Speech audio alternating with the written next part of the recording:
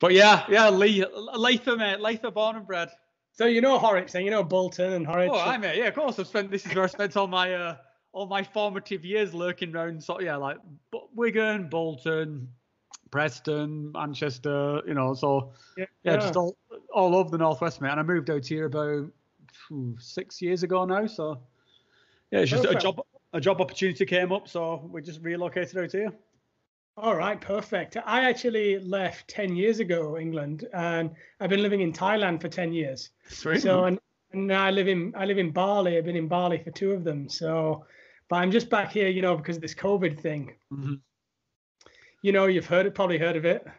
I have heard of it, but I think, to be honest, where we are in Switzerland, we have got off lightly, like incredibly lightly. It was only when I went traveling to Belgium, I realized what other people were dealing with, because here we've hardly had any of the face mask sort of stuff. We only had to wear face masks if you're on a train, and that's it. Right. But yeah, I got to Belgium and suddenly it was like wearing like face masks everywhere, and you're going through like sort of thermal checkpoints and stuff like that. I was like, shit, yeah. I totally opened my eyes to that. Other places have been a lot more hard hit than us, so I've got quite lucky in that regard. Oh, perfect. That's good. It's good to hear, though. I just noticed we had a couple of jump in our video and a slight poor connection there. It's unusual from my side. I'm on the 5G network. Are you on your fastest internet connection there, or? I should be, mate. Yeah. This is the one I normally use for my live streams and stuff like that, so it should be okay, unless unless the kids have started like downloading huge amounts of stuff. But it should be okay. You're looking pretty sort of clear to me, so. Yeah, is that all right? Yeah, we can call it and just hope for the best. See how it goes. It's all we can ever do, mate. That's all you can do in life, no?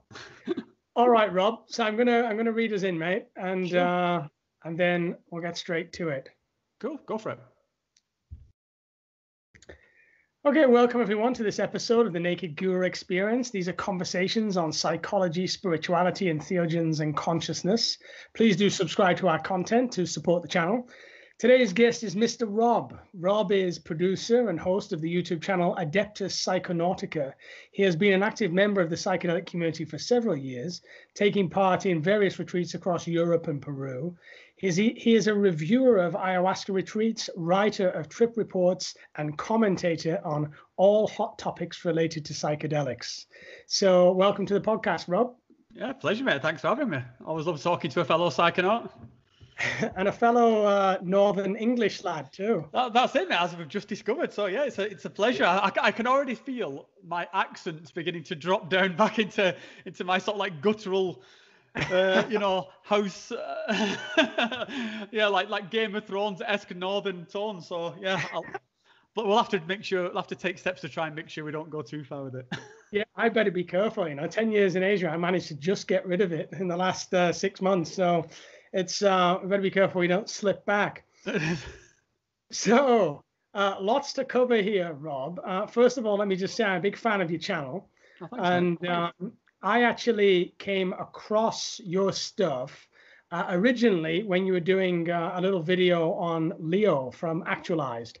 All right, yeah, not one of your most popular videos, but I definitely enjoyed it. Before we go there with it, but could you just let us know about why the name Adeptus Psychonautica? What is the story behind it? How did it come about? What's it all about? What you do? Yeah, sure. So there's a couple of bits. The actual name came from because I was looking just for a kind of, something kind of a catchy name for the channel, but I knew that I wanted it to kind of represent some way. And my initial thought, and again, I don't think this necessarily plays out into truth, but this was my thought process.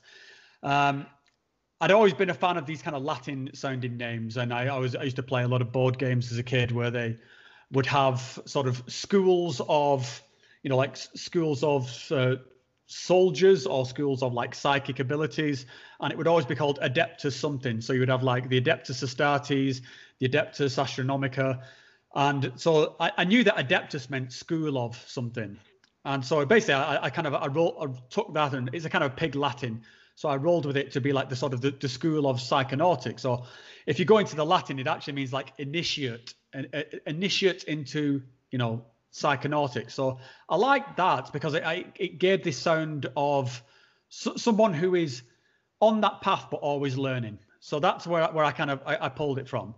And the reason I started it was there was a couple of things. One was that I was on a one of my ayahuasca retreats, and as it came to the sort of, as we were leaving, and they were sort of advising us of things to do to keep the momentum going and to stop us falling back into our own habits. They said, well, you know, one thing is to have a creative outlet. And I'd always liked playing around with doing videos, and I'd always liked sort of doing commentary on things. So I thought, okay, well, I'll try this. And it just kind of, and that's why I started first with these retreat reviews, because that was what I was collecting footage of. And I thought I may as well do something with all these pictures I've taken. So I started with the retreat reviews, and then it just kind of grew from there. But yeah, it's basically, it's purely a hobby. It's something that keeps me busy. It's something I enjoy.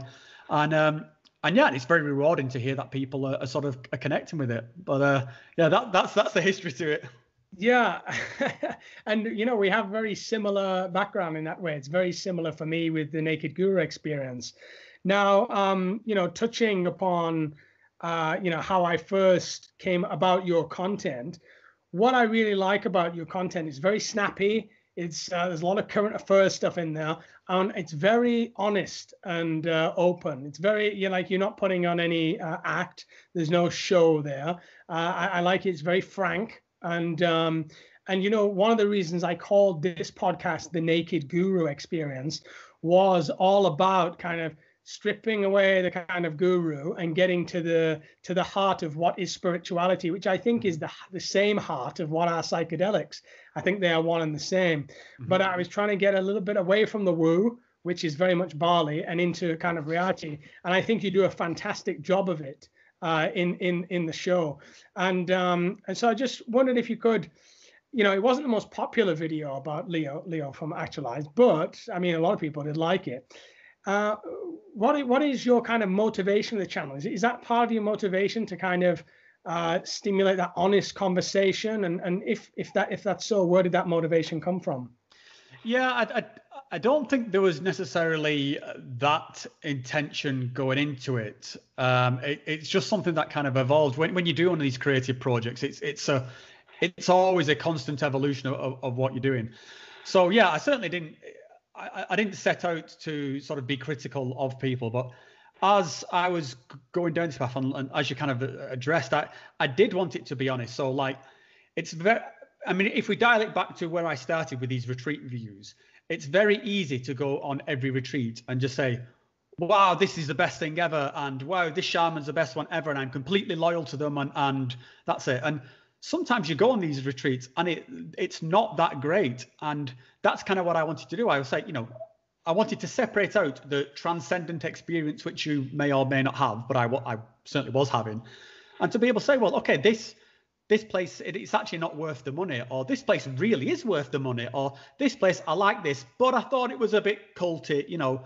And I just wanted to sort of put that out there because some people do very easily just fall into this thing of, I had a transcendent experience, therefore you can say nothing about this place. It's the best place ever, and don't you dare say anything about this place. And I just thought that's bullshit, especially when you're spending huge amounts of money and investing your own time and your own mental well-being in these things.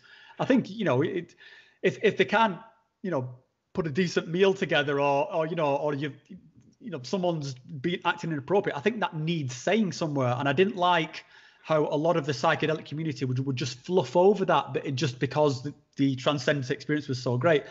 And that carried on into things like, as I came across sort of like, you know, gurus or shaman or whatever like that, where it was like, they could say a lot, which was really good and I could really get into, but, you know, the kind of, the example I normally use is like, it's, you know, my grandmother, I love my grandmother, But every so often, she just says something completely racist.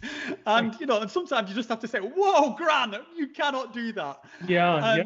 And that's what I'm kind of trying to do with the psychedelic community. Like Leo, I thought some of Leo's videos are really good. He articulates some really good transcendent concepts, which I think is part of this whole thing of you cannot talk about psychedelics with not having a certain amount of fluff to it. But then when you get that and then start saying, and actually I'm going to heal all wounds, or, I'm going to heal all human diseases just because I got high. I'm like, what? Oh, hold on, dude. let's pass out, the bullshit from me. And so that's kind of my point there. And I tried, even with that Leo video, I really tried to, it would be easy just to sit there and say, this guy's stupid, what a dummy, duh, what a dummy. But I really tried to sort of, pass it out so that even if he was watching, he could see that maybe these were like valid responses. So yeah, I'm not trying to be a dick with it. I'm not trying to necessarily upset him. I do talk frankly. I mean, as we know, being from where we're from, this is just how we talk. Really, in the North, we are a very blunt sort of set of people in the North. So yeah, and for some people that'll resonate, and some people will find it a bit abrasive, and that's unfortunate. I can't help that, but I can only do what I do. That's it. Yeah. I mean, in my opinion, it was quite balanced. So I did think you presented like the body of work that guy's put together is just unbelievable. It's amazing, and it's been so helpful to people. I checked out the comments. Some people were saying, he saved my life, and a lot of this content and stuff that I produce, I'm sure stuff you produce, is designed that way to be of help to people. But it also, when you put yourself out in the public, as you do, I do, whoever does, you have to be kind of open to criticism as well. And I think it's healthy to have that criticism. And I think you're quite brave for putting it out there too. But I wanted to talk about the nerve that this actually touches, because certainly for me in my life, they have been the most powerful experiences I ever had. These transcendent experiences. I was an alcoholic, an atheist.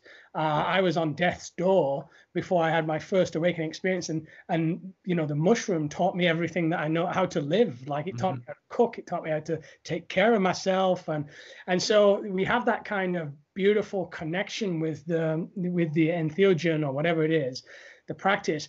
And so I guess some people can say, well, if you're insulting that person, you're also insulting this deeper experience, this transcendent experience. And even myself had some kind of visceral reaction to the content. I'm like, oh, but you can't say that, everybody is God. Like I've seen it for myself, And so I just wonder how you kind of square it. Like how do you kind of merge that together for you personally? Has there been these kind of connections with the one, with the source, with the universe? I think you get my drift. Yeah, absolutely, mate. And this is, I agree, and I get why people have that experience.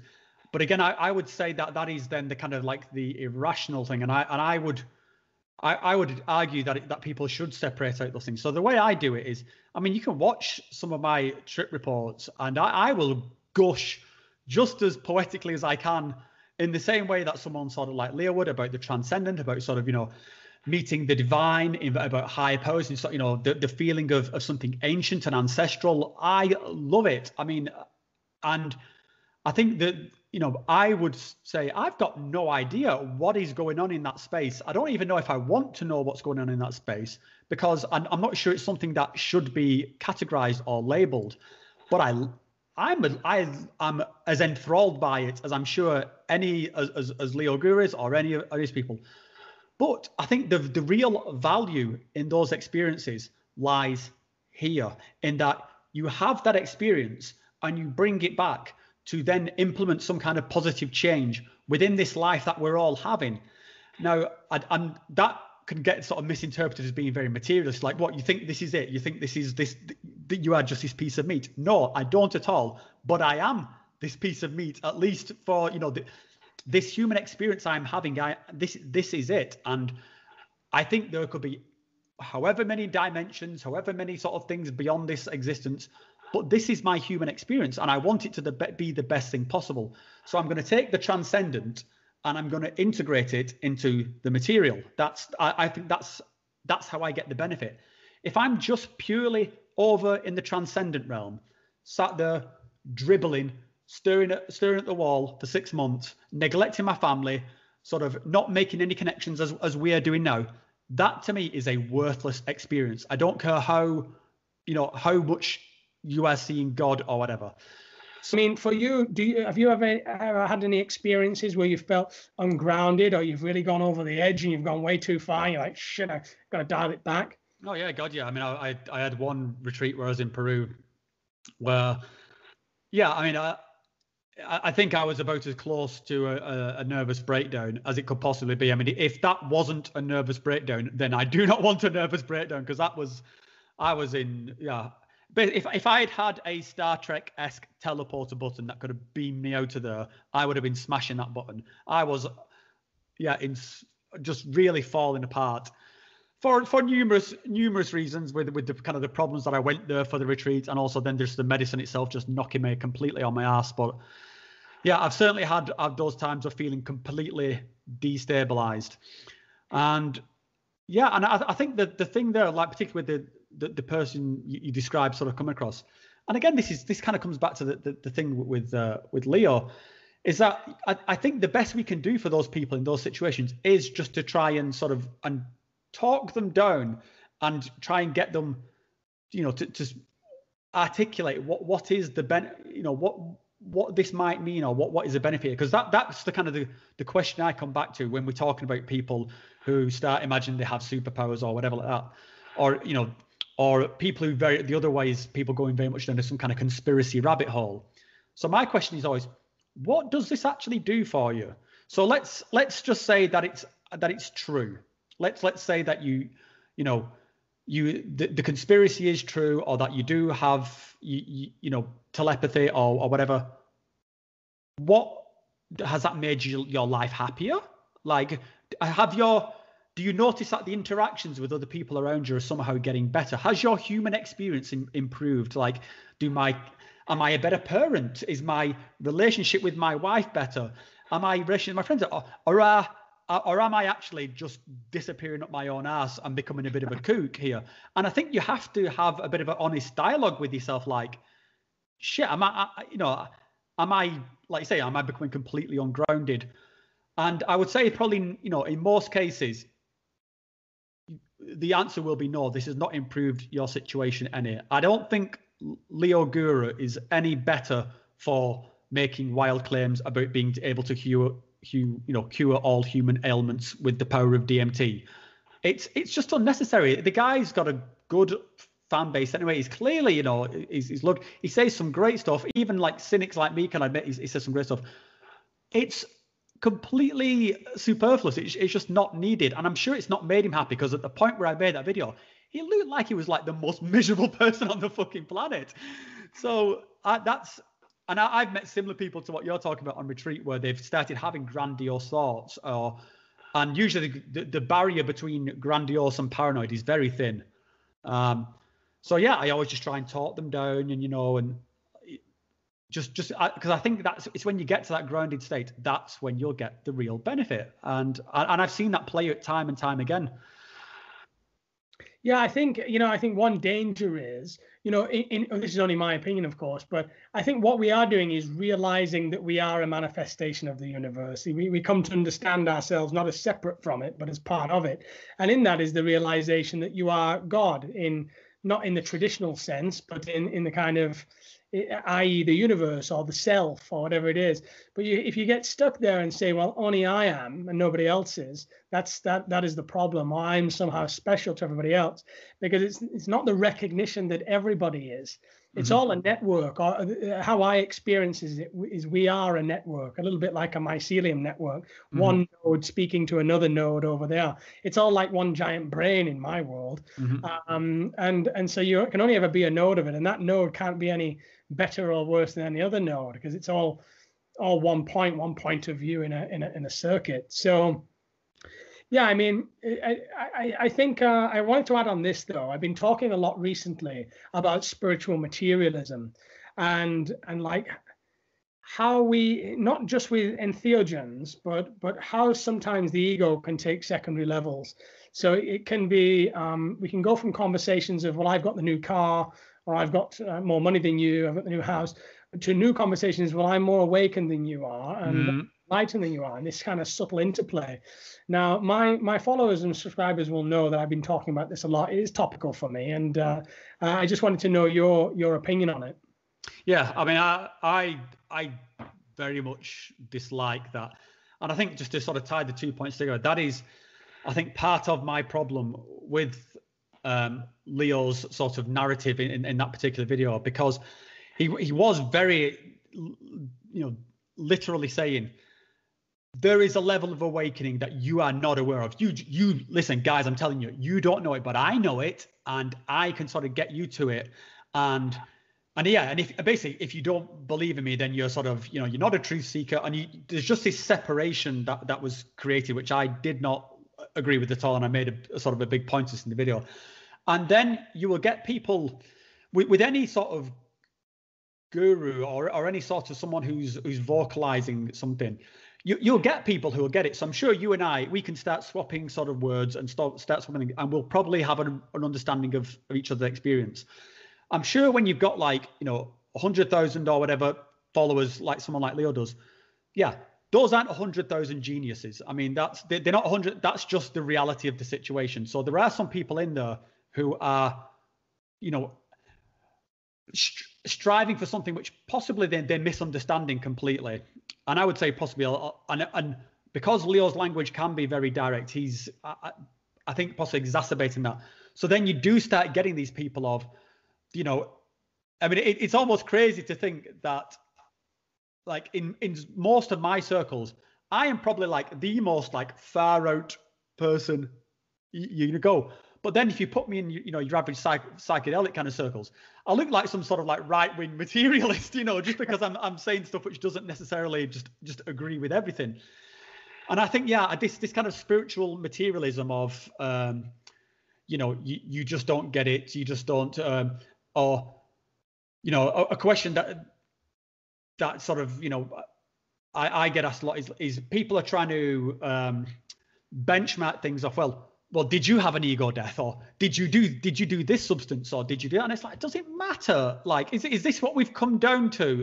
And well, as it happens, yeah, I've had all those things, so fuck you. but it's just such a petty line, and I don't ever contest anywhere stuff like when people saying, I've seen God, I've been in communion with God. Yeah, me too. It was amazing. It was a very desirable state. I want to get back there. But I'm not, the idea of using that over somebody else, as in I mean, first of all, I hate this stuff I'm enlightened. I don't ever claim that.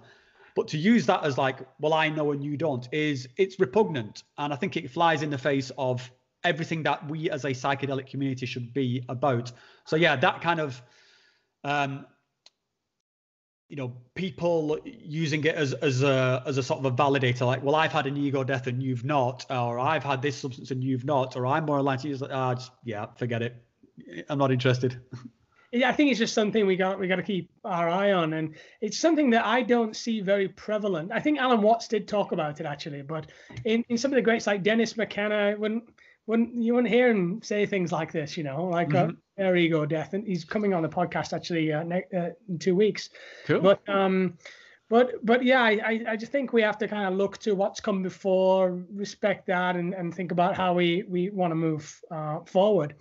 And kind of changing the topic now, I wanted to ask you about parenting. So as a psychedelic person, I'm a dad, and you're a dad. And so how do you go about as psychedelic parenting, or are those two things just kind of non sequiturs? No, I mean, I think they have. I mean, you become a parent and then you have to decide: am I going to put this part of my life on the shelf for the duration of this, or am I not? In my case, it wasn't. It was a tougher choice because I turned to a lot of these things to fix issues which I thought were actually getting in the way of my parenting. So I had quite a troubled childhood, to say the least. And so I recognized that this was, something I needed to address in order to sort of build better connections with my own children. because obviously, last thing you want to do is pass that kind of crap down the line. Yeah. So that was, one of the reasons I decided to do these, what at the time were quite drastic steps of going to the jungle and sort of, taking this kind of infamous plant medicine. In terms of how to balance that, I think I was actually very lucky just in my situation, because my extended family, we didn't hide anything ever. We told our sort of in-laws and sort of parents and stuff, we're doing this, we're going this. We showed them some documentaries of people being sick and shitting in the pants. We said, this is what we're doing. They thought we were nuts, but we did it and we came back, and I think they could see that there was a positive effect. And so that's how we kind of validated what we were doing by, through our own actions. In terms of parenting, it's a tricky one. I try to let the kids know as much about what's going on without compromising them. So I don't want them to have, at the time when they were, say, like 9 years old, I don't necessarily want them to think that the dad's having a nervous breakdown. But I don't want them to sort of, I wanted to, they said, like, Daddy, why are you going to Peru? And I said, because Daddy's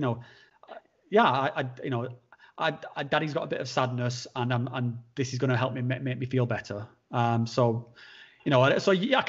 put it into terms, and as they've got older, then they start, they've learned more and more about it.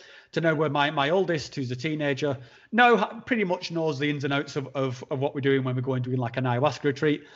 And as any sort of like teenagers, she thinks we're absolutely stupid, and it's so we're actually getting this kind of interesting sort of rebellion against what we're doing. So she's incredibly straight and square, because she's rebelling against our hippiness, which is ideal as a parent, because that's the kind of way you want it. But yeah, I think I've been quite lucky in that regard. We've always been a quite open family anyway. They know about my channel. They're not particularly interested in it. So we just sort of, I think we just get by in the way that sort of a family does, and we talk about things and be as open as we can. And yeah, will there be some day when I'm going on retreat with my kids? I don't know. I'll cross that bridge when I come to it. So you're getting home, and your daughter's saying, "Hey, what time do you call this?" They're being the parents, right? It's pretty much, yeah. I mean, it's a bit of a dilemma sometimes, because when I think doing a psychedelic podcast, when you're creating a nice family environment, which is a beautiful home and it's peaceful and there are no problems because you've been taught certain things through the use of entheogens, then I often wonder, will my son one day ever even need to do any of this, other than for kind of just deeper learning? It won't have that kind of trauma to heal. I think trauma pushes us more towards these things and makes us maybe can benefit most from them. That's the stories I hear anyway. I have friends that do entheogens, and they're like, what the hell are you talking about? We just get high and party. And when I say, well, I face the shadow and go through all of my childhood and all this stuff, they have no idea what I'm talking about. It seems to have two different effects on people. Has that been your experience? Or yeah. I mean, that was 100% my experience until. So I started with psychedelics probably when I was in my sort of teens, mid-teens, and yeah, at that point they were just recreational for me, and that was probably true up until my sort of early to mid-30s. And then, I started having the transcendence, which until that point I had no idea was in there. Like, I thought, I'd heard of people having experiences like this, but and I guess in hindsight now I could see how it was there and possible, but I wasn't aiming for it. It wasn't on my radar. I was like a militant atheist. I had no time for all this spiritual bullshit. So yeah, I was not looking for it at all. And I think it was when I tried DMT, that's when I was like, wow, holy shit, there is something else going on here. And I sort of quickly realized that I could address some of the problems that I was having at that point. And the main one I was having was just an overwhelming fear of death, which was kind of because I've got epilepsy, and I started having a lot of seizures. And yeah, I was just kind of worried I was on the trajectory of being dead before I hit 40. And that fear of death was in itself exacerbating my anxiety. So it was kind of becoming a self-fulfilling prophecy. But then I had this DMT experience, and that fear of death just got completely resolved within the space of about 15 minutes. And I was like, wow, okay, now I want to just, live my life to the best I can live it. But yeah, I mean, I just to talk about you, like with your friend, the experience your friend was having, there's a balance here, I think, because certainly when I do something like ayahuasca, I am trying to, like you say, face the shadow. I'm trying to plumb the depths here. I see it very as much as a medicine. It's the least recreational thing you can possibly do. Like why would people want to do this recreationally? I have no idea. But I also think there is value in something like if I take say magic mushrooms, then there is a value in just having that awesome feeling of joy and recreational experience and sitting there with my wife and just looking at and just laughing. And you could say that was a recreational experience, but I would say that is actually just as valid as spiritual experience if you're in the right setting and just to sit there and just, especially if you in the world that we live in, where most of us are doing like 9-to-5 jobs, and you start feeling sort of very detached from yourself, even just to be put back in your own body and reminded, like, holy shit, this is actually fucking amazing. Like, that's, I think, just as valuable experience as anything that can happen in the jungles of Peru. It's just a different thing. So I go to somewhere like, say, I do a retreat. I recognize it is not necessarily going to be pleasant, but I know I'm probably going to come out of it feeling better and having resolved a few more demons of the long list of demons. But I also think there's intense value in what could be called recreational. Then again, there is then the people who are doing it purely recreationally, and this is where you sort of see people doing, say, like LSD in a nightclub or something like that, which I don't think is a particularly great idea. I certainly won't want to do it, but I recognize there's people who do sort of do that. But I think, yeah, that's possibly where I would think people are sort of missing the mark or missing the potential or something like that.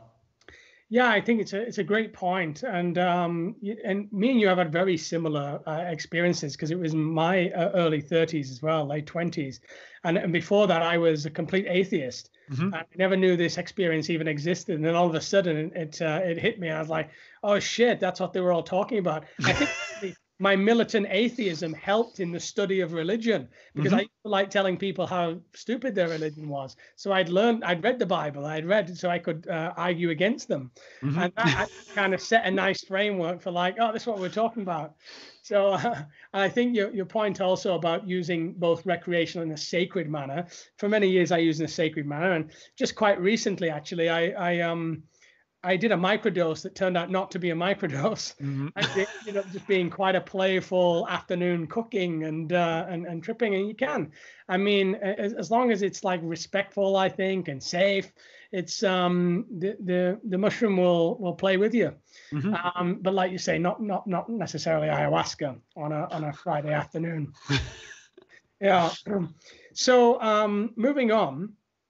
One of your recent podcasts was also about London Real and what's going on there. I just wonder if you could just highlight a little bit about what it's about and what you were pointing out there also. Yeah, there was a phrase which I sort of coined within that video, although I didn't intend to sort of try and make a hashtag out of it or anything, but it was this kind of like drive-through spirituality. And it was, there is... I don't want to sound sort of too elitist or anything here, or too sort of like snobbing and get back into the kind of, the spiritual materialism we talked about earlier. But there is sort of people who think that just by doing one of these things, like say you go on an ayahuasca retreat, and you drink ayahuasca, and then you're done. That's it. You're now enlightened and awakened, self-actualized, and yeah, and now you're sort of fighting the good fight and whatever. And I recognize in that there is a lot of sort of, kind of bullshit slacktivism. And I think London Real has fallen right into this trap.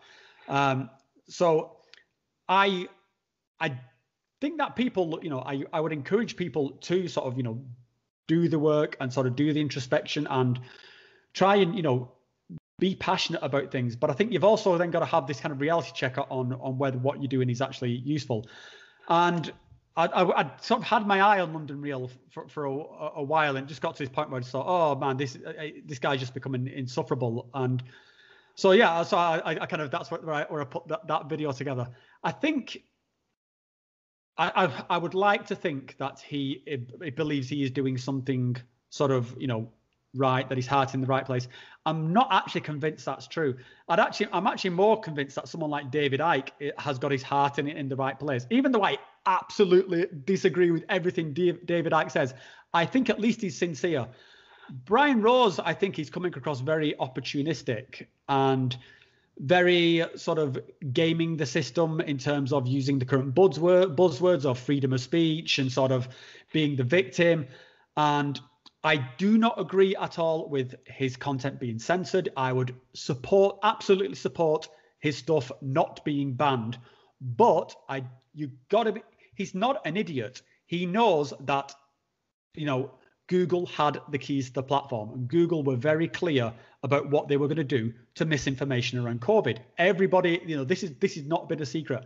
And he got the stick and he jabbed the pit bull terrier in the bollocks, and then the pit bull terrier bit him, and then he's started screaming victim, and he's cooked up all this controversy.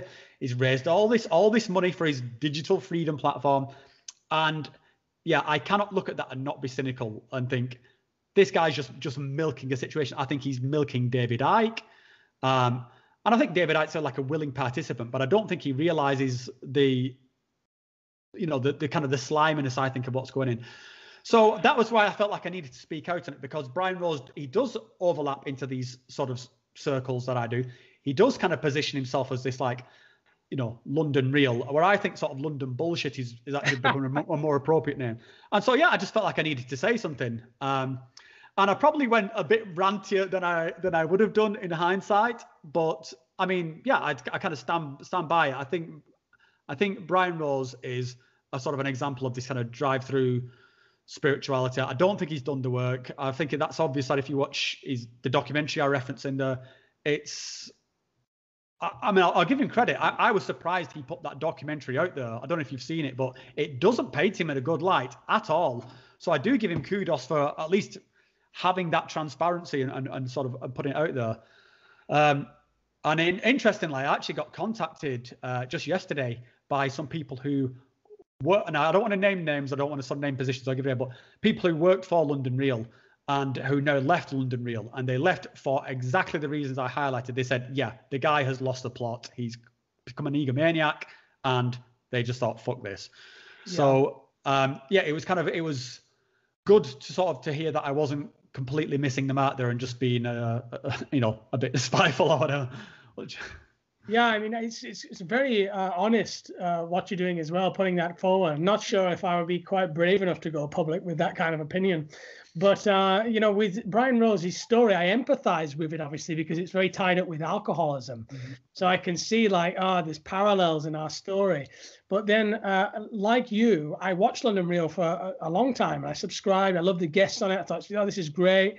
It was a little bit too jazzy for me, a little bit too Wall Street, mm-hmm. A little bit too commercial, and always trying to get you to go to the website and sign up your email and then bombarding. I just felt kind of like it was trying to grab me too much. But then there's a lot of personal videos from Brian being uploaded that was off the content. And it's like the camera moved away from the guests slowly over to Brian. And it's all focused on Brian then. And I can see then this kind of inflation. It's classic Jungian inflation. It's where the ego has been assimilated by the self, and just this classic blowing up of the personality. These followers are following me, when actually the followers were following a channel, an idea, a dialogue between people, a little bit like what I'm trying to do here and what a lot of other people are doing. They're following a dialogue, not necessarily a person. And I think that's what's happened here. It's unfortunate as well. Yeah, but there was a lot of, and I think what you said is absolutely correct. And I think along with that transition to it being sort of the focus being more on Brian, it became a lot more of there was a product factory behind it. So it was constantly about these sort of courses, sign up for the London Real course, and sort of you can do this. The guests became a lot more unfocused. So it wasn't just he was talking to sort of anybody and pandering to anybody, and it just seemed like he was kind of it kind of, I think, losing a lot of his what he initially set out to do, which was, kind of be a sort of almost in the similar vein to like Joe Rogan or something like this, like a guy having sort of interesting sort of conversations with people. And I actually think even the quality of conversation dropped down. It just became about like, get this guy on because that'll get that audience. Get this guy on because that'll have that audience. Get this guy. I can make you like me. I'll send you a podcast. Join London Real Academy. And it was, I was just thinking it became very, I think it became like the corporate thing he possibly already was, but he was always kind of railing against. And when you see the guy, and I obviously don't want to wail on his appearance or anything, but it seems like a completely different dude to the person I saw like 6 years ago, like with a completely different sort of mission statement, really. Yeah, I think it's a lesson. And, there with David Icke as well. I've had periods where I listen to David Icke. I'm like, yeah, this guy's fucking right. Like he's right. These reptiles are controlled. And it is the 5G. And if you watch it for long enough, eventually you're just like, it's like a UFO documentary. Eventually you're like, yeah, I mean, this all makes complete sense. Any rabbit hole you go down, eventually you're gonna listen and believe it. And it was sad to see, somebody like you and me that works on this content, and you put all this content together every day, and the hours that you put into it, to have it all just wiped out in one go from YouTube. I thought that was pretty harsh on him. Yeah. I mean, I would again happily support like all David Icke's stuff being out there. And again, I think this is where, like I said, I can't help but feel like Brian Rose exploited that a bit, because if I've not looked too far into it, but I believe that David Icke has actually been worse hit from this event than Brian Rose has. I think he's had like all sorts of like accounts wiped out and stuff like that. And again, that's something he did bring on himself, because he is, I don't think the guy knows when to stop. But I just coming back to what you're saying about sort of his ideas, I can follow David Icke like sort of like 80% of the way. I'm right there with you, dude. He's such a good communicator. He tells these amazing stories that just suck you in. And it's like, the banking system's this, and, the government's that, and sort of, the ancients did this, and this is that. And you're like, okay, I'm with you. And then it just gets to, and actually the moon is a mind control device. And I'm like, okay, right. Okay, that is just undermined everything. And actually the Anunnaki sort of come in and the lizard people did this, and now the entire subject is just wasted. And I think that's such a shame, because I'm almost like, and I think the other thing with David, like, he's had so many opportunities, I think, to pull this back, because he surfaces probably like every like 10 years or so and has like a sort of a resurgence. And so he's I remember I think the last time when he sort of researched, I saw David Icke talking about ayahuasca. And again, this would have been like 7 years ago or something. I was like, oh, wow, David Icke, ayahuasca. He was a bit far out, and he was talking about ayahuasca, and he was verbalizing it beautifully. And I was like, oh, David, I'm so there with you. And then it went back into trans-dimensional lizard people, and I was like, okay, that's that then. Nothing's changed. Have you, Rob, ever in any of your experiences come across any lizard people? I don't think lizard people. No, I'm not that, but I think, and I was having some comments the other day with somebody on there, with somebody I was talking to online about sort of the lizard phenomenon, and it doesn't actually surprise me necessarily that there is something reptilian within these visions, because we are mammals that evolved from reptiles, and all of our sort of nervous system and structures are stacked on top of each other. So I think that's why when you have these experiences, when you have these really deep sort of psychic experiences, you do start feeling something very ancient, and you do start feeling something very ancestral, and you start ancestral to the point where you're even connected to the earth, to the sort of the microbes in the soil or whatever. So the idea that there's something reptilian there, the common phrase is it's like we have this reptile brain, or that there's some reptilian archetypes. I am completely down with that. Not a problem with it. I've never seen it myself, or at least I didn't recognize it as that myself. But to then the leap there is that, okay, and so people are actually morphing backwards and forwards between these reptilian shapes, and these are all the ones who are controlling, the banking industry. And yeah, okay. And again, it just sours that conversation. The conversation we just kind of had about, the reptilian brain and stuff like this. Yeah, no, it gets silly as we go into the world of shape-shifting, not just shape-shifting, but shapeshifters who need the blood of virgins and virgin children, because it's actually a paedophile ring, it's a paedophile ring of vampire lizards. Oh, Jesus Christ. So, yeah, I mean, I would not be surprised to see lizard people. I think there's all kind of archetypes and stuff within that psychedelic experience. For you, could you describe an experience, whether it's DMT, ayahuasca, that was paradigm shifting for you, where you met entities or something that really added another layer? And can you tell us a little bit about that? Yeah, so I think one of the big ones that sticks out for me in my early days of experimentation with DMT. So I was just in this complete otherworldly sort of reality, and there was a lot more to it before this part I'm going to relay, but this was the kind of the bit that stuck with me, which just fundamentally changed me. And I was in some kind of what I could only describe as like a sort of cosmic intergalactic womb. It was huge. It was just stunning colors and sort of fractals all over the walls. And I was sort of in a fetal position, floating in this thing. And the thing was that the place was alive, but there were also entities within the place. They were sort of surrounding me in a sort of a ring. And they were just beaming pure love into me, and and I knew this was maternal love, which was something that meant a lot to me because my mother died. She committed suicide when I was very young. So I felt this just swamping, almost like a sensory overload of maternal love. And I knew this was like the maternal force. Like this was like the feeling, the thing that a female sort of makes a contract with in the universe. When a woman becomes pregnant, you are making a contract with the universe that you're going to look after and care for this life form. And I just felt that agreement, that just such a powerful bond just surround me. I'd never experienced it before in my life. It was something that had been lacking from my life because of life, and I was crying. I felt joy like never before. And I started trying to talk. I was saying, look, I love you. And they were saying, we know, but you don't need to talk. We can read your mind. I said, I know, but I've got to say it because I've got to try and make the effort so that you know that I mean it. And they were just laughing and saying, it's okay.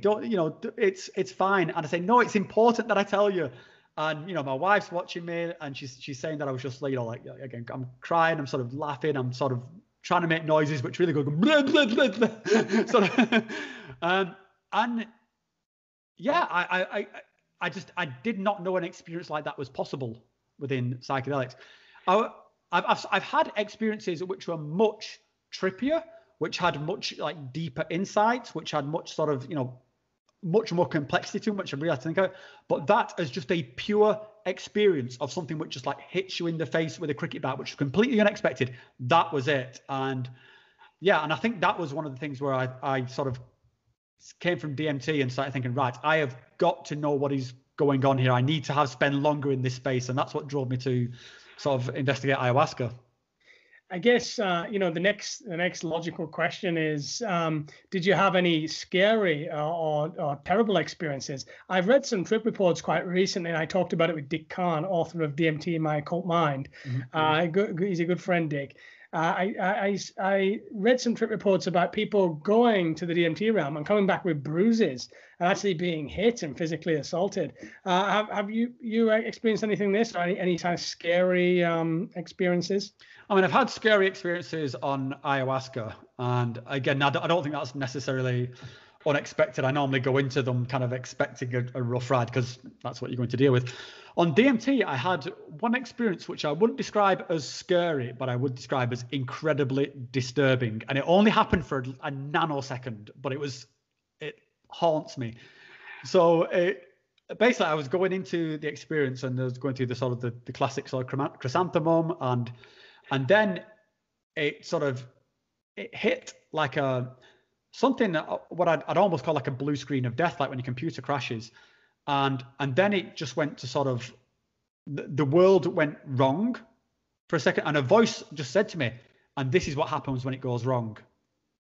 And then for this split second felt like an eternity, and I just thought, well, is that it? Am I here for, like, what do I do now? And then it carried on. But that moment of like, it was a classic, like, shit, I've broken my brain. Like, it was like, what, there was a void of emptiness, like nothing. There was just nothing. There was nothing beyond nothingness. But I was there. And it was, yeah, it was terrifying in hindsight, because I came back and I was like, it was one of those, it was almost like a kind of classic flashback thing. You remember it like, oh, every time I remember it, like, oh, Christ. Yeah, it's like, so yeah, that was the scariest thing, again, or weirdest, disturbing thing I'd had on DMT. But usually what I find with smoked DMT is that the experience is so quick that it pulls you through those experiences very quickly. So you don't have the chance to dwell on it like you do with something like ayahuasca. Yeah. I'd say I've also experienced something very similar, where maybe the dose was a little bit too much and blasted out into this void of nothingness. And from there, though, it was like a movement back into the body. Mm-hmm. And when I got back to the body, I was like, thank God I'm here. I was hugging my own body, like, woof. It's it can be scary stuff, right? Yeah, there's a weird sort of balance between that. There's like a point where you've not gone far enough, and that's can be sort of scary, because then you're kind of stuck in like a limbo where you're still too much in your own head and too much in your own body. There's definitely a point where you've gone sort of too far, and I think it's where you're going to start full on these ego death experiences. The sweet spot's somewhere in the middle, but it's such a it's such a sort of a weird thing. But yeah, I mean, I've had those experiences where you just, when you come back into your body, just so grateful to sort of be alive. That in itself can be a magical sort of thing. And so what do you think is going on? What do you think it's all about? What are we doing? Are we traveling interdimensionally, or is it coming to us, or is it all just in our heads? I don't know. I flip between these different things, and my sort of take on it is I would probably happily accept any explanation. And I say something which some people interpret as being a bit flippant, but I don't care particularly. Like, so it's like if somebody cracked the code tomorrow and came to me and said, look, I can 100% prove that everything you experienced was just drugs. It's just drugs happening on your brain. It's like, okay, these were still the most meaningful experiences of my life. I don't care. It's like, another guy pops up and says, I can 100% prove that this was aliens. Cool. It was still the most experience.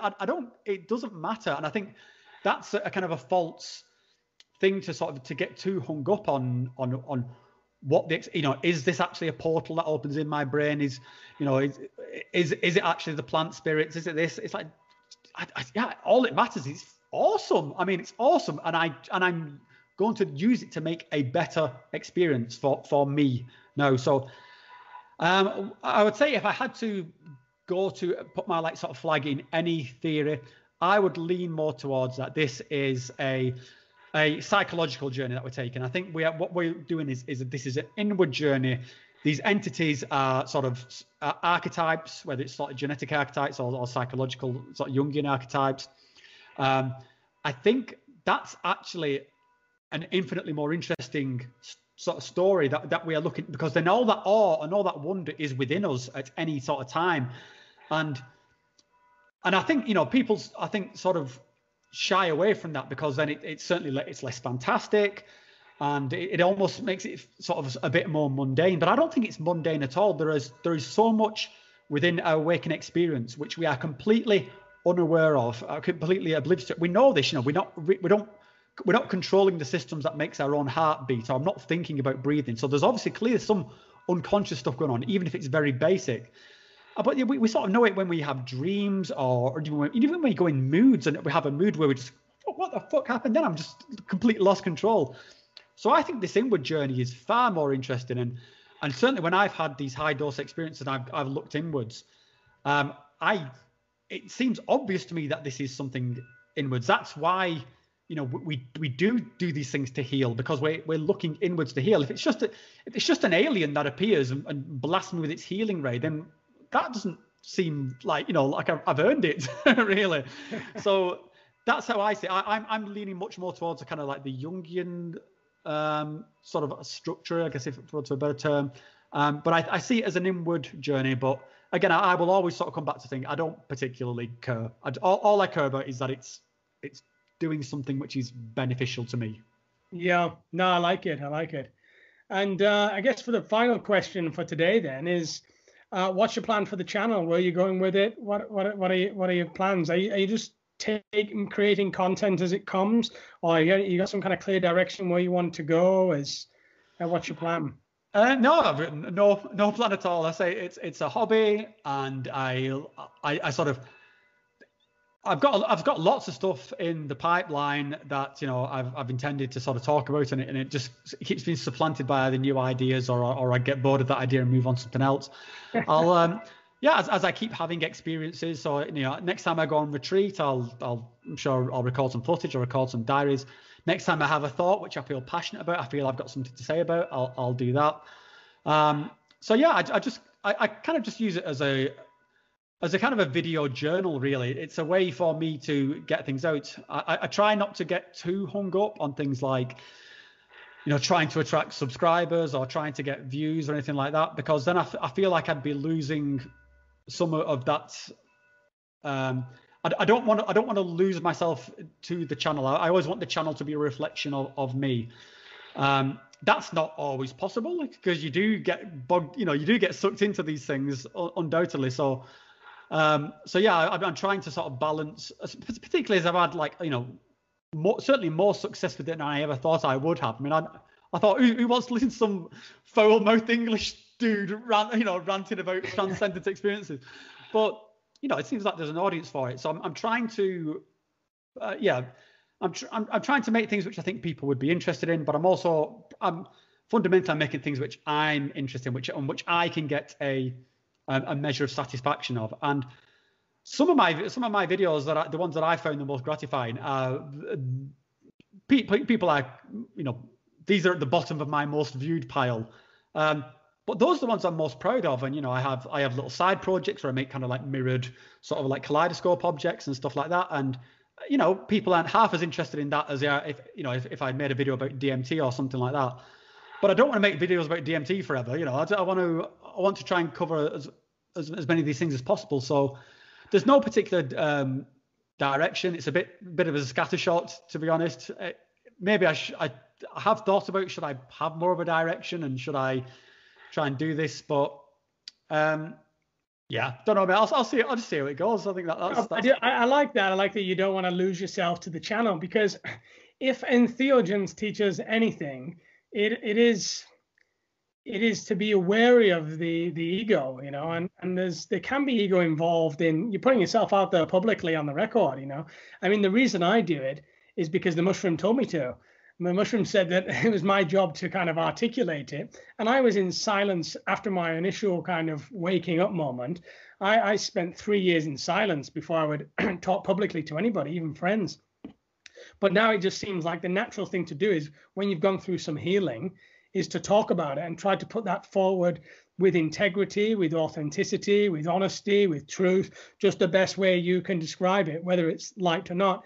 And although my channel is very different from yours, I think that's what you're doing in your way, in the way you do it. I think you're putting it authentically forward and saying, well, I don't care if you like it or you don't. This is just what I think. And I think that's why I wanted to talk to you, because I find it real honest commentary.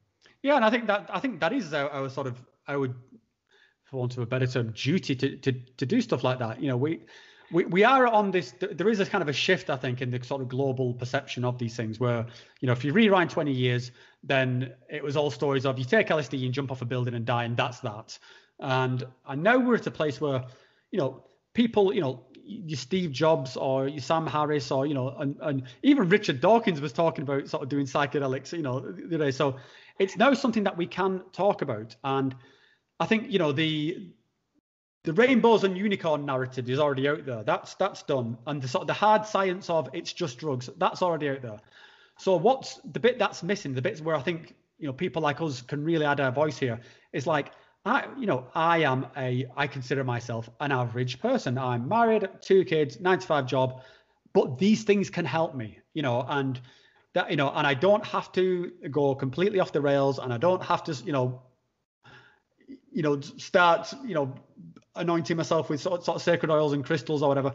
You can fit these into a normal sort of life. I don't like to use the phrase normal. It's not saying that just anyone else is a normal, but you know what I mean? I'm just like, so this is, that's what I'm trying to sort of put out there. And I think the more people that can do that, especially if we can also do that and still talk about the transcendent and still sort of verbalize that, then that's just that is what we can do. That is what we can contribute. There's far smarter guys who can talk about the neuroscience. There's far better poets who can talk about the sort of, the put into language, the sort of, the Aldous Huxley sort of doors of perception sort of stuff. And what I could do is be a dude from the north of England, just sort of trying to just tell my story. That's it, I think. I'd love to be sat on the sofa as Richard Dawkins came back from his DMT trip and hit the body and shit. I better rewrite those books. Yeah, I mean, I'd like to sort of like come back to what you said there, because you mentioned that you're sort of a militant atheist, which I certainly was. And when you were talking about how you would sort of read through these scriptures and just so you could sort of argue the points. God, I'm with you. I used to do exactly the same. I used to welcome like Jehovah's Witnesses into my house just so I could own them, like an arsehole. I was just such an arsehole. But yeah, so I wasn't predisposed or preloaded to have this kind of spiritual experiences. In fact, I had no intention of anything spiritual, which I think really sort of voices the power of the experience. Because then, like, when it happened, when it just like landed on my face, I was like, oh my God, I've just had this like spirit, like, what do I do with this? How did you find that? Like, what happened there with you? Oh, well, I mean, obviously it was amazing to put everything just kind of lined up for me. We'd had these arguments before with different people and had these debates and made them into complete nihilistic wrecks. I kind of regret that. I always remember this one guy when I first got to Asia 10 years ago. I was in a minivan, and this one guy was telling me about how you know God because of duality. He basically explained the principle of yin and yang. And I remember being such a cocky bastard. What's this guy talking about? Like, what an idiot. And then obviously with the initial awakening, I'm like, shit, that's what he was talking about. Duality. Of course, reality only ever exists in duality. And what we're looking for exists outside of duality. This exists in matter, and what we're looking for exists in mind. And so, yeah, I mean, I just think it's the cosmic giggle. I think that the universe planned, this is only my opinion, but I think the universe kind of planned it in that way, in some kind of weird divine unfolding, that it pushes you to this extreme of complete denial of reality, and then it kind of brings you into it and then laughs at you for it. It's like the ultimate joke. It's a bit like, I guess, when you actually really do die, the ultimate joke is that you never really were. Only this idea of you was, this conceptual framework, this name, Ryan or Rob or whatever it is, that was there. Now that's gone, but it's returning, just energy transforming, right? Yeah, I think what it does do, though, I mean, with that kind of the critical thinking that comes with those kind of sort of atheism years, and I've not completely abandoned the kind of the atheist label, because I sort of apply it. If somebody said to me, what put a label on your spirituality, I would probably say atheist. And just because I would say I outright reject the absolute truth of these man-made spiritual texts, but I would describe myself as a spiritual person, because I think there's some kind of higher power that I cannot quite name. Maybe it's me, I don't know, but something. But I think that what you get from those kind of those years of arguing like an arsehole, or sort of, but it is a good foundation of critical thinking, which then you can apply to these transcendent experiences. And so then that's what stops you kind of getting completely lost in sort of transcendent fluffy land, because it makes you think and analyze and not just take it at face value and not just think, oh, well, I saw, the Hydra Griffin, so therefore there are Hydra Griffins, and I dreamt I could fly, so now I can fly. And, it really does. I think I'm glad to have had that framework. Also, because again, I was not predisposed to this spiritual experience. So now that I've had it, what a gift. If I'd had that loaded into me since I was like 5 years old, and then I don't know if I'd be quite as surprised or as grateful for it as, it would just be like, all right, that's what I was owed because of all my years of worship. But yeah, when you get it, it's first of all, you do get this moment of like spiritual birth, which it's just such an amazing moment, especially to have in your sort of later years. You think you know everything, and then you just get this kind of smack round the face. It's like, I'm grateful for. I don't regret sort of. I definitely regret being a bit of an arse to some people, but I don't regret that kind of hard stance, because I think it's served me well. It's a healthy skepticism, and I think we always must remain with that. That's a tool, They say if you've not had a spiritual awakening in the second half of your life, you wasted the first half of your life. And so it's the first half of life is for partying and beer and going wild. Second half of life is for contemplation. And we will touch on one more thing if you have a little bit more time. But I'm good for time, mate. Yeah, go for it. Yeah. This through my process, it's been a process for me of death and birth in one body, realizing I'm not who I thought I was, and who I thought I was an illusion. And then I've kind of become something else and realized, again, that wasn't me too. And I think what happens to us is when we wake up to the illusion of who we thought we were, we then become something else, and we hold on to something, say Christianity or Hinduism or whatever. But that in itself is also a collective agreement. That's also a collective ego. So you become part of a new identity. And so it's that process of keep stepping away and stepping away and stepping away from everything that you're not, to kind of come into deeper what you are. Or at least that's been the experience for me, whether you call that ego death or not.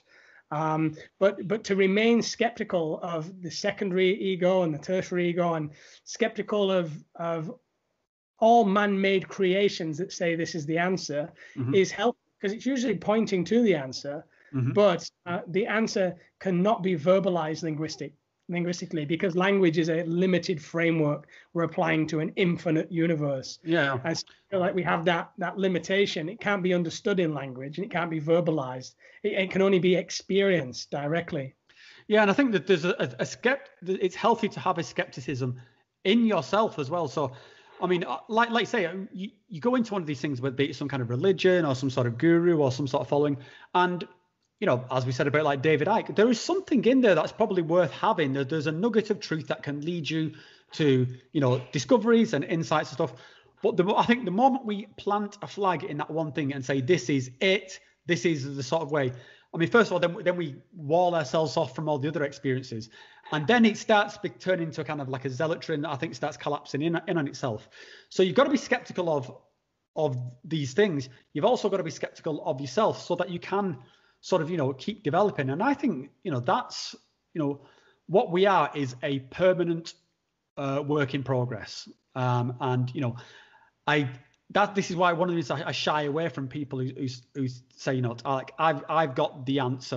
This is it. If you do this, then you will hit some sort of moment where you just put your feet up for the rest of your life, and that's done. And I just think that's complete bullshit. I think this is going to be the way things are going to be until we die. And I don't even think that's a bad thing. I think I am enjoying this progression, and I recognize the hardship within the progression. And the analogy I've used here a couple of times is that it's kind of like the idea that, you're going to turn 60 and you're going to spend your life savings on a boat, and then you're just going to sort of put your feet up and you're going to sail on the ocean, and it's going to be all happiness.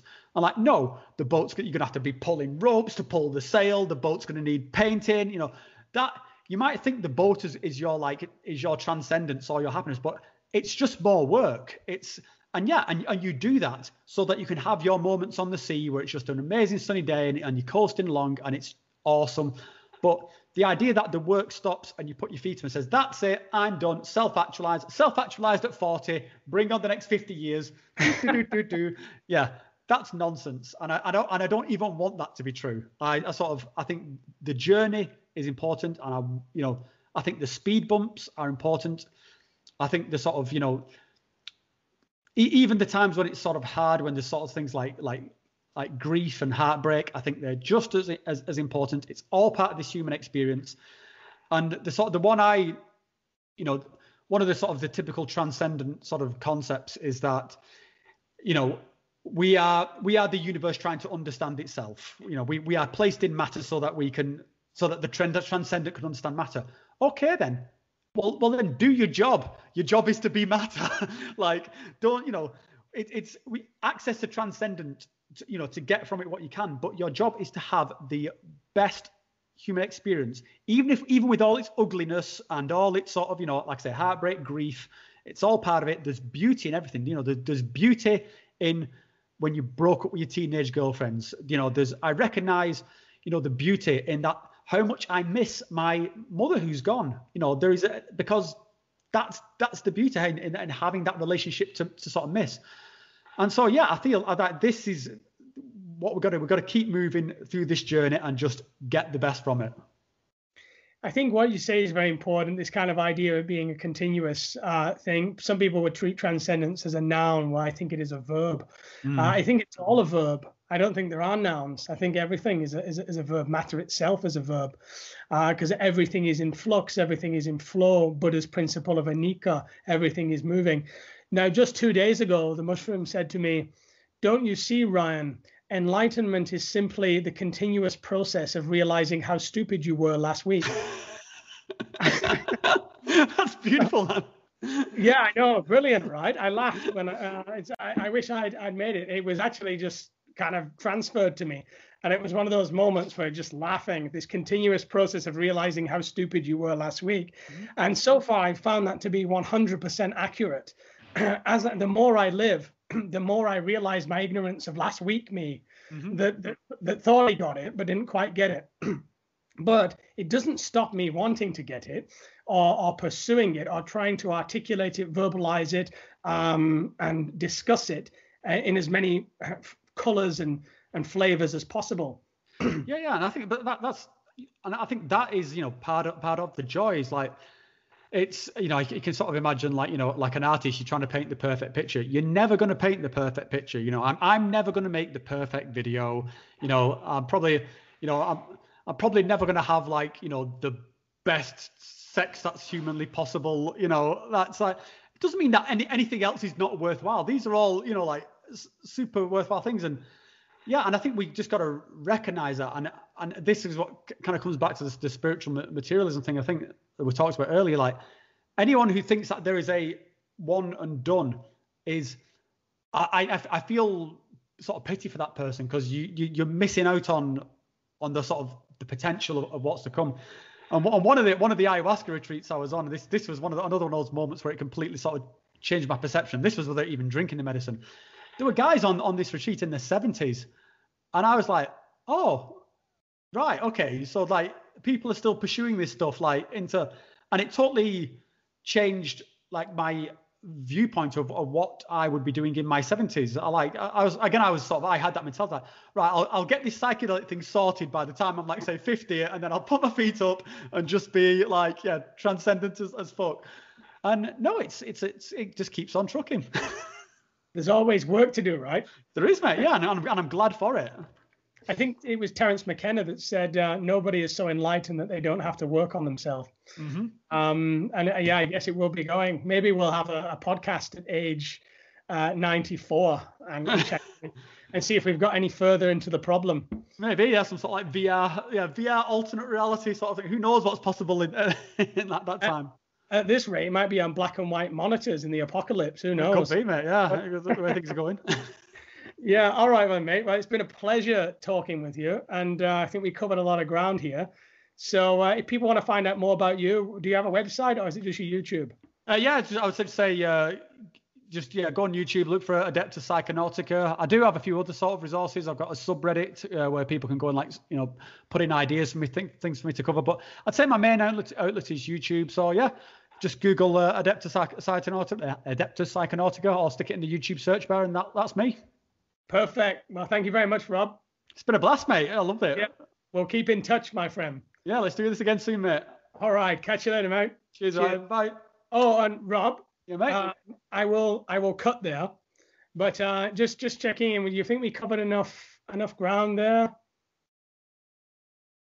I think so, mate. I think it was with the kind of chats like this. I always think the best thing is just like, did it flow? And I thought I've really enjoyed this as a chat, so I'd love to do it again sometime, mate. And yeah, like it's just I think this is the kind of the fulfillment of the kind of promise of technology, just to be able to connect with somebody hundreds of miles away, have a chat. I feel like my evening's better for it. Yeah, no, it is good, isn't it? I mean, that was one of the reasons I started the podcast too, is because I just couldn't find people to talk to about such things, There was none in my close circle that, and like you said, your family that are just not interested. That's how it is, and that's fine. That's it. When you take certain journeys in your life, you're going to have some kind of social isolation, and it's kind of your job then to build the network, and that network is building now. It's quite large, so it is good that we can utilize the technology to have these kind of conversations. Yeah, it's funny. I was thinking the other day, like it was something I was going to do for a video, because you see like people like, they watch Star Wars or watch The Matrix, and everyone who watches The Matrix is like, take the red pill, and completely identifies with Neo going on the thing. And then, most people around you, like when you start talking about the experience, they're like, you've lost your shit, man. Nobody would actually very few people take the red pill in real life. And that's fine. It's not for everybody, but it does make it hard then to find people you can sort of really articulate with it. Because when you have these things, you really do want to wax lyrical about it, and sort of get into the sort of like the, like we were just talking about, like the womb of love with the transcendent entities and all this. But yeah, mate, so it's good to have this opportunity to talk. I just did a step-by-step breakdown of the Matrix as a metaphor for entheogenic awakening. Yeah. Well, I already did it on the channel. Oh, I'll check it out, mate. Every little scene. And the key one there is when the guy wants to get plugged back in. I've had intimations of wanting to go back in, like. Well, this comes back to what you were saying before, when we talk about like being in your like 20s and you're so cocksure and you're so secure in your thing, and then you have this kind of this crisis of spirituality, and it is a crisis of spirituality. I was reading so it was on some guy I can't remember his name, but he wrote some book related to Carl Jung, and he referred to it as the howl. Like it was just these moments of like, what the fuck. Like, what do I do with this? And me and my wife have often said, like, would you go back? Like, would you? And yeah, there's the answer is always, I wouldn't, but I do miss it. Yeah, I mean, there are times, and it is like Cypher, I think he's the guy that wants. Yeah, it is. Yeah. From the Matrix, the film The Matrix, and it's that feeling of God when you were asleep. I can understand the dynamics of the universe, why it sets the things up the way it is, because in your ignorance is bliss kind of thing, you could just do what the hell you want, like and drink and smoke and I don't know, there's just something kind of fruitful there. Whereas when you get out, you're just some kind of wearing your tatty clothes out in a spaceship somewhere being hunted. It's and you're kind of disconnected with the kind of collective, what I call the collective hallucination. But there's fun both ways. That certainly in the early days, I really did want to go back. In the early days, I was like, I much prefer being old me. I had a jazz lounge in Thailand and a saxophone player playing on the stage every night. I much prefer old me. But these days, growing into it, going with the flow, going into your later years, it's nice. And being a dad, of course. Yeah, I mean, I think that there's a bit of it that, yeah, it's like you kind of miss that surety of yourself. And I think, it's part of what we're all searching for. We're all searching for like these kind of answers and whatever.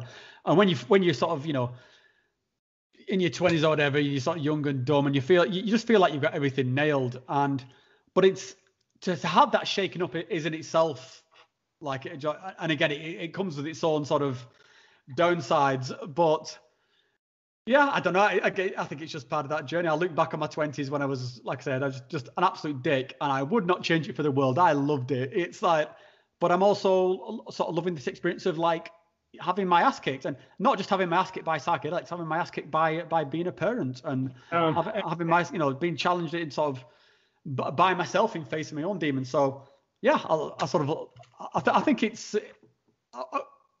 it's good to have had that moment in the Matrix, but it's good to come out of the Matrix. Yeah, all part of the story, huh? Yeah. So, all right then, mate. Well, we'll keep in touch anyway. Do you have Facebook or? I do have Facebook. I don't tend to use it too much. I've got Instagram. I'm sort of trying to use it like a Facebook replacement, because Facebook I just find a little bit toxic at the moment. It stresses me out whenever I use it. But yeah, I've got a Facebook page. So if you just look on Adeptus Psychonautica on there, and yeah, I've got my own personal Facebook page. You can see it there. Yeah, sweet. All right then, mate. Well, you take care, and we'll catch you soon. Cool. Thanks. Cheers, Ryan. Bye, Cheers, mate.